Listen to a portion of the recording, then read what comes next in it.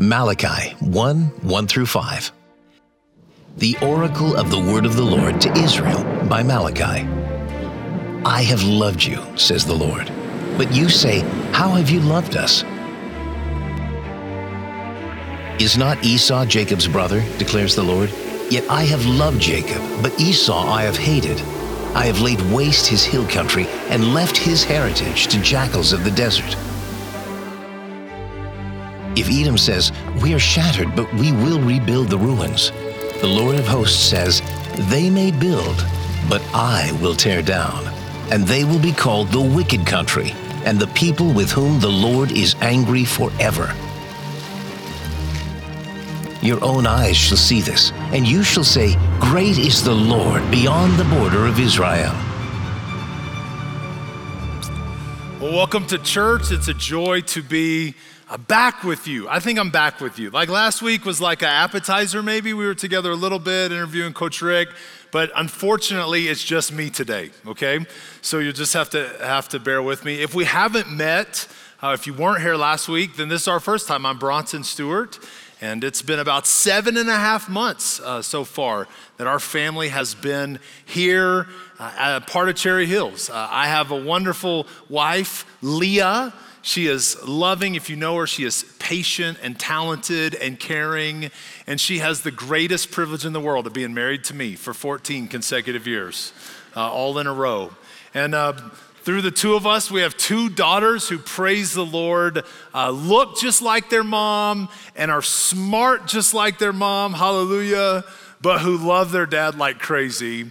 And so we are loving life here. I would say by day, by trade maybe, my official job is I serve as the executive pastor here at Cherry Hills. But I have a few hobbies that tend to involve sports. I'm blessed to get to work with the football program across the street at Valor and with the basketball program down the hall here at Cherry Hills. And so just a few weeks ago, we were in the very first game of our girls' season.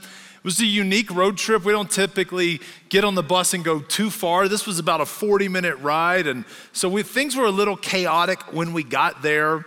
And so the game is about to start, and my oldest comes up behind the bench and she says, Dad, I have a question.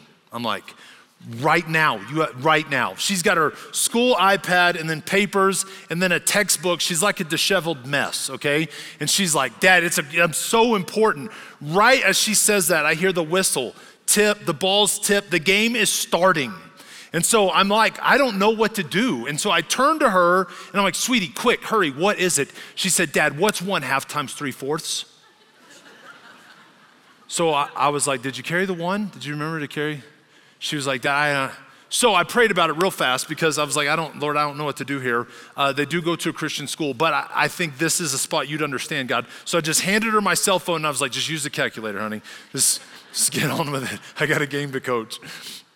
But we've all had moments, right, where our kids have asked us a question that have stumped us.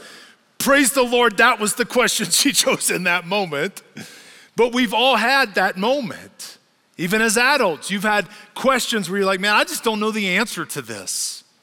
As followers of Christ, when it comes to our relationship with Jesus, there's been moments where we're like, God, I just don't really know. Like, I don't know what you're doing right now. Maybe today you're here and you're not a follower of Christ and you have questions and you're walking through and you're saying, man, I'm just trying to make sense of all this. I'm just trying to figure it all out. Today, we start a brand new series through the Old Testament book of Malachi. And we're gonna start today by seeing a really, really hard question. And as we go along, I'm gonna unpack a little bit of my story. You're gonna get to hear just a small piece. And I'm gonna throw out a question today that I have a lot of experience asking. And my guess is, it's a question that some of you are very familiar with as well. And the question that we're gonna dig in and see this morning is, does God love me? Does God love us? Does God care about what's going on right now? I don't know the context that might have brought you to ask that question. Perhaps it was following the death of a loved one. God, how could you do that? God, how could you take them from us? Perhaps it was following the ending of a relationship or walking through a nasty divorce, this idea that you thought, man, it was gonna be perfect, everything was gonna work out, and now, God, like, how could you leave us in that situation? God, how could you do that to us? Maybe some of you have walked through a sickness of a child. You've lost a child. You have a child, maybe that's an adult right now, that has really gone astray, and your heart breaks for them. You say, God, how do you love me? How's that fair? Maybe after you lost your job, you ask God, man, what's going on here? If you've ever been in that situation today, I got some good news. Not only are we gonna see that question get asked, but we're gonna see that question get answered. And so if you have a Bible or if you have the Cherry Hills app, however you like to follow along, Malachi chapter 1, verse 1 is where we're gonna be. And I want you to think back just a little biblical history here. You've got King Nebuchadnezzar, you have the Babylonians, they invade the southern kingdom, we call it Judah, and they take over and they rule for a time. Eventually God brings along Cyrus. Cyrus, not a follower, but he's gonna be used by God in an unbelievable way. He's gonna be the only non-Jewish king to ever reference a Messiah. And it's under Cyrus that we get people that you're really familiar with, Ezra, Nehemiah. They're able to come along and rebuild the temple and rebuild the wall. But now we find ourselves in a spot where it's been about 100 years since that. And as is the case, the Israelites have just kind of become indifferent. They're no longer excited and enthusiastic about being home. And they've just, they're indifferent in their worship. They're indifferent in their obedience to God. And so what God is gonna do is he's gonna send the Old Testament prophet Malachi. That word Malachi, the very name means my messenger. And he's gonna send his messenger to deliver very contextually, understand where this falls. Malachi is gonna deliver this prophetic warning, and then we're gonna get 400 years of silence. No one's gonna hear from God. No one's gonna see him move. This is a very significant piece. But even though we're gonna look at that question, does God love me? What I wanna make sure that you also understand very clearly is that the love of God is the constant and central message of the Bible. Right? This is gonna be the very last thing focused on here in the Old Testament. And then as we're all very familiar, it's gonna burst onto the scene in an unbelievable way as the very first thing that we see in the New Testament. And so let's begin to read together. Malachi chapter 1, verse 1. It says, the oracle of the word of the Lord to Israel through Malachi.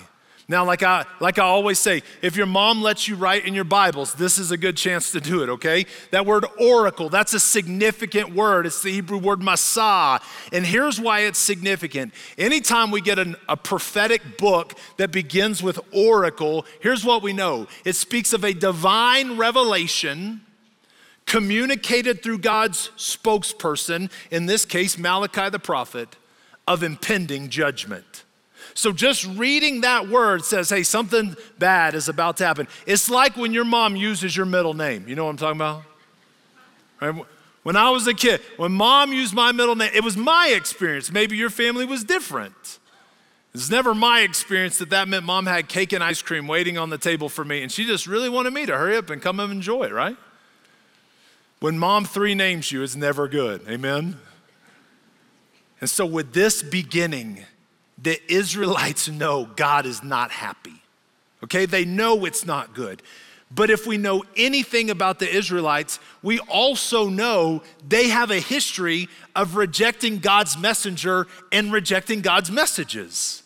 It's amazing. It's like we see so much in celebrities, or we see so much with athletes. I'm blessed to know a few athletes, a few professional athletes, some of them incredible guys, but there's a handful of guys that I was blessed to know or come alongside or play alongside of, that it is unbelievable how they go from having one understanding as a college athlete, but as they get successful, as they reach the pinnacle, we've all seen it. They begin to surround themselves with people who tell them what they want to hear instead of what they need to hear.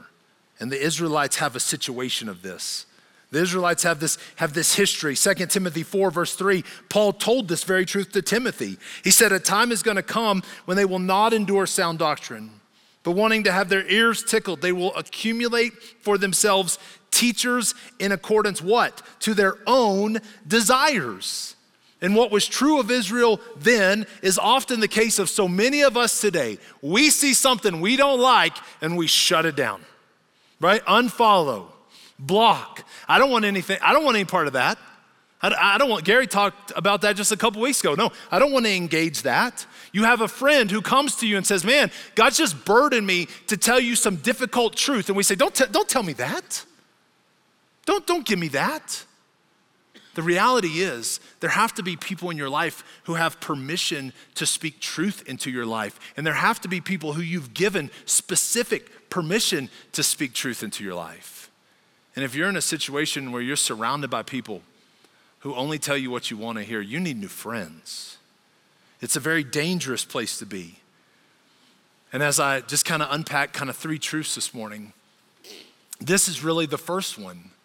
That I think the reason that we find ourselves in a spot where we even ask the question, does God love me, is because we've rejected biblical truth and we've replaced it with bold lies. Right? We've surrounded ourselves with people who just tell us what we want to hear, and we shut out all the people that would tell us what we need to hear. And so we find ourselves in a spot where we would even ask the question, does God love me? Because we've created a life that we've rejected any truth that we didn't like or that we didn't want to hear, and we've substituted it with bold lies. We take things like do what feels right, follow your heart. That's not scriptural, but let's be honest, that sounds a lot better than take up your cross and follow me, right? And what we're doing is we're creating a place, we're accepting bits and pieces of the gospel that we like and rejecting the areas that we don't like. I mean, just look around today. This is probably the most pervasive truth of Christianity today. We are living our lives. We are carrying out our lives. We are living out our faith based on what we want and what we crave, not based on what God's word proclaims for us.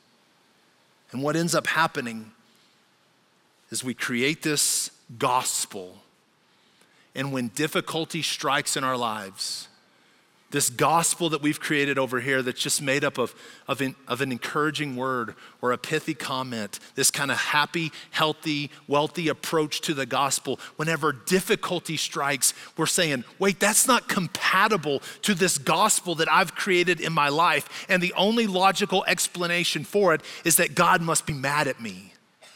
God must not love me right now. God must be angry with me right now. And that's a bad place to be. Proverbs 3 verse 11 says, my son, don't reject the discipline of the Lord or loathe his reproof. For whom the Lord loves, he reproves, or whom the Lord loves, he disciplines, you could say, even as a father corrects the son in whom he delights. So I'm blessed to be the oldest of four. I'm my parents' favorite by far, okay? When I moved their only two grandkids to Tennessee, I was the least favorite, but thankfully my brothers and sisters did enough. I was able to get back to the top, okay? But there were times, apparently I've heard stories, I was a little challenging as a child. You see, I wasn't always a pastor. And there were times, I think as a child, where my parents disciplined me hourly, okay? But do you understand if you've been there, I never once questioned my parents' love for me. Even in those seasons where my parents were having to handle tough love, where they were having to really discipline me. Why? Because I saw it in the full context of who my parents were. I saw their discipline, but I also saw what they provided for me and my siblings. I also was able to see how they loved us, how they cared for us, how they nurtured us, how they led us to Christ. And that right there is the danger of choosing the bits and pieces of the gospel that you like and rejecting the bits and pieces of the gospel that you don't. I would say it's the greatest change that I've made since being here, As we replaced our curriculum in our next gen, birth through 12th grade, we're now chronologically walking through the Bible in 3-year chunks. So every 3 years, we'll walk through the Bible again because we want our kids to understand the full scope of the gospel message, not just picking and choosing stories that we just kind of slam together. Because when we end up in a situation where we pick and choose the pieces of the gospel that we like, we miss what? The full body of who God is. We miss the full work of who God is. Is God's discipline fun? No. Is his redirecting painful? Yes. But listen to me, when we receive it instead of reject it, when we receive all that God is, the full message of what he's doing, instead of rejecting the bits and pieces that we don't, God does a work in our lives they simply would not have done otherwise. And we find ourselves in this place. And that's what verse 2 begins to say. I have loved you, says the Lord. You ever read something in the Bible that you didn't understand? Anybody ever read something that made no sense? Just me and Kurt. Okay. It's okay, that's why we have Google. But every now and then you read something, you're like, I don't get that. I need someone to explain that to me. That doesn't make any sense. And there's a lot of places in Scripture to say, hey, that may be hard to follow. Here's the cool part about Malachi. Guess what? That's not very hard to follow, is it? I've loved you, says the Lord. Is he being very direct about how angry he is? Yep, he's come right out. Hey, I'm not happy. I'm gonna discipline you. But he comes right on the heels and he says, but guess what? Don't you dare doubt my love for you. And if today you're in a space where you're saying, I'm just asking some questions, I'm going through a difficult season, I'm not sure God loves me, I'm struggling with this. Can I just tell you, if you're unsure how much God loves you, just start reading this book because it's not hidden. And praise the Lord when God comes right out and he's so direct. And he says, I've loved you, says the Lord, but you're the ones who've said, how have you loved us? Right, that's that childish response that sometimes we go to. And God says, was not Esau Jacob's brother, declares the Lord? How have you loved Jacob? But I have hated Esau, and I've made his mountains a desolation, and I've appointed his inheritance for the jackals of the wilderness. And I'm not trying to take all of us back to like 3rd grade Sunday school, but you remember Isaac, he had 2 sons, Jacob and Esau. And we say it that way, Jacob and Esau, but really it was Esau then Jacob. And God's reminding him, remember, Esau was due the inheritance. Esau was due the blessing. Esau was due the reward. But who got it? You did. And he's saying, remember, I chose you. I picked you. I loved you. And yes, right now, I'm calling you to make some hard changes. I am not happy with your behavior right now. But he's drawing their attention back. He says, I've provided for you. I've provided a love that is unmatchable and it is unending. And I think as we really dig into the heart of this passage right here, it is the most significant piece that we have to get. And that's this understanding that our worship of God is tied to our understanding of his love for us. The worship that we pour out is tied to the understanding of how much he loves us, right? When we feel like God is shortchanging us, then it's really easy for us to justify the actions in our life where we are shortchanging him. But for some of you who've walked that road and have had that experience and have said, man alive, when I had that moment and I saw all that Jesus Christ had done for me, I had no option but to pour it all out for him. And today, if you think God doesn't love you, if you think God has shortchanged you, then it's gonna have an impact on the amount of worship and love you pour out to him. But when you see that God laid it all out for you, then it's easy to turn around and lay all out for him. And I wanna be careful here. The current difficulties for the Israelites have caused them to miss God's all-consuming love for them. And the reason I want to be careful is I want to always make sure we are painting you a fair picture.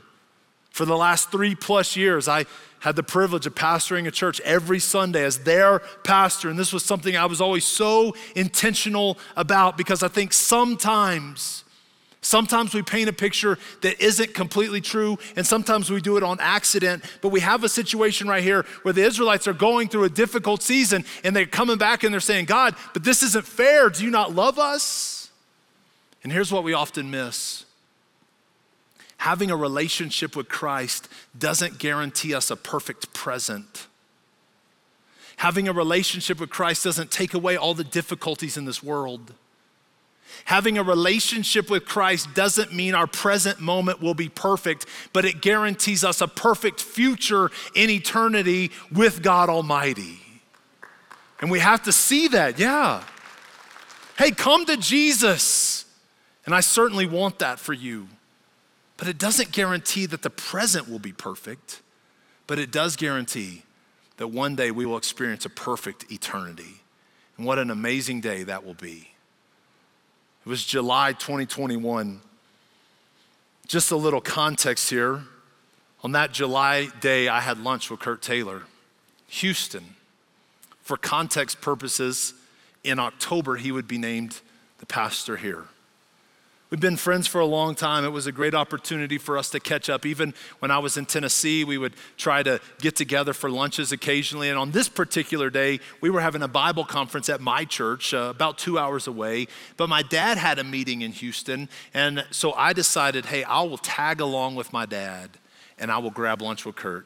And my dad will go to his meeting and we will drive back together.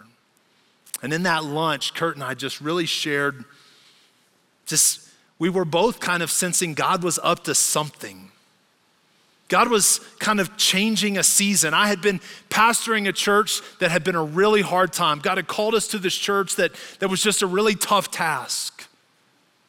It was a really hard work that God had called us to do. He had called us to make some really tough changes through a really tough season. And let me just tell you, pastoring through COVID was unbelievably difficult, even in a place like Texas where we remained relatively open.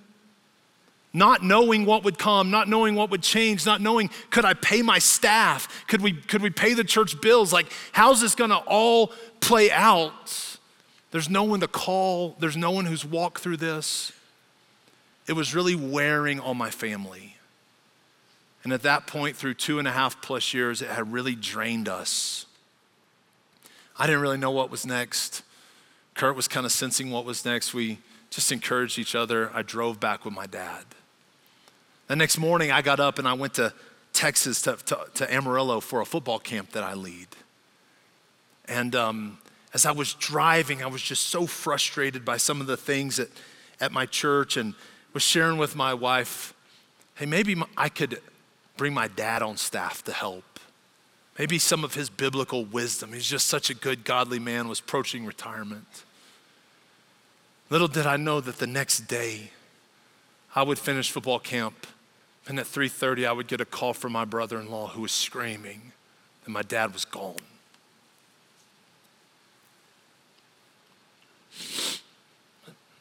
My dad had gone for a bike ride.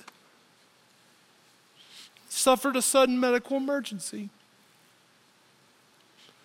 And I'll tell you, in that moment, I was so mad at God. I was so mad. I hate that my kids were in the hotel room. I was yelling. I was like, this isn't fair. And over I yelled the words, I'm done. I'm done. My wife was trying to console me, and my girls were saying, don't blame God, don't blame God. And I was blaming him. I just endured such a hard season with people. Coach Rick said it's not personal, it's the position. Yeah, it felt personal for sure. I can relate to that. And I just remember saying, God, how come these people get to say what they've said about me and my family, and they get to stay, and you took my dad? He was such an amazing, godly man. And I remember saying I was done. And I began the process of trying to leave the ministry, find a different job altogether. You see, here's the second reason that I would want to encourage you with this morning. I think the reason we ask those questions like I do is because we become focused on all that God has taken and we miss all that God has given. We become so consumed in the moment with what he's taken from us, and we miss all that God is doing. We miss all that's taking place in the moment, that for a long time, like, look, I want you to come to know Jesus today so badly. I recognize that life is so short. But I'll tell you this, come to know Jesus. You're still gonna experience heartbreak. You're still gonna experience hurt. You're still gonna experience difficulties. But you're also gonna experience a hope and a peace that one day, very, very soon, Jesus is coming back and he's gonna redeem it all. And what a glorious day that's gonna be. And let me tell you, I was focused on what God had taken. Let me tell you what God's done on the backside. For 8 to 10 weeks, I didn't go back to my church. I didn't preach, I didn't step foot in the church. I still, even when I returned to preaching, I couldn't go in my office because my dad had helped at VBS, and I remember seeing him napping in my office. It was hard. But on the backside, I got to do an event with a different college football coach. I shared my dad's testimony. I saw 15 high school football players give their life to Jesus that night. On the backside of God taking away my dad, I get to work every day with a friend right beside each other. On the backside of God taking my dad, my kids are in a school now where they are thriving for the very first time of having moved them around in ministry so much. And now they're in a space where they're thriving. And on the backside of God taking my dad, worship in here was awesome this morning, amen? Hey, but listen to this. We worshiped a living God while my dad worshiped in the presence of a living God today. Come on now. That's an incredible work. And so I can't focus on what God has taken. I've got to see all that he's given. He says, though Edom says we've been beaten down, we will return and we'll build up the ruins. Thus says the Lord of hosts. He says, you see, the reason you're questioning that is because you think I'm the God of some things at some times. The reality is I'm the God of all things at all times. That word host is the word Sava. He's the God of armies of angels. He's the God of the moon and the stars. He's the God of all of creation. And right now, listen, life may not make sense for you. You too may be hurting. You too may be broken. It may not be putting together. The Israelites aren't seeing God's promises happening, but the circumstances of your present have no bearing on God's promises for the future. Only God does. Circumstances right now may be hard, but that does not mean God has abandoned you. That does not mean God has changed his ways. And he goes on to say, they may build, but I will tear down. Men will call them the wicked territory and the people toward whom the Lord is indignant forever. And your eyes will see this and you will say, the Lord be magnified beyond the border of Israel. Hey, I hope you hear what I'm saying. I think it's completely natural in our flesh to come and question God. That's a natural fleshly response. God, I don't understand this.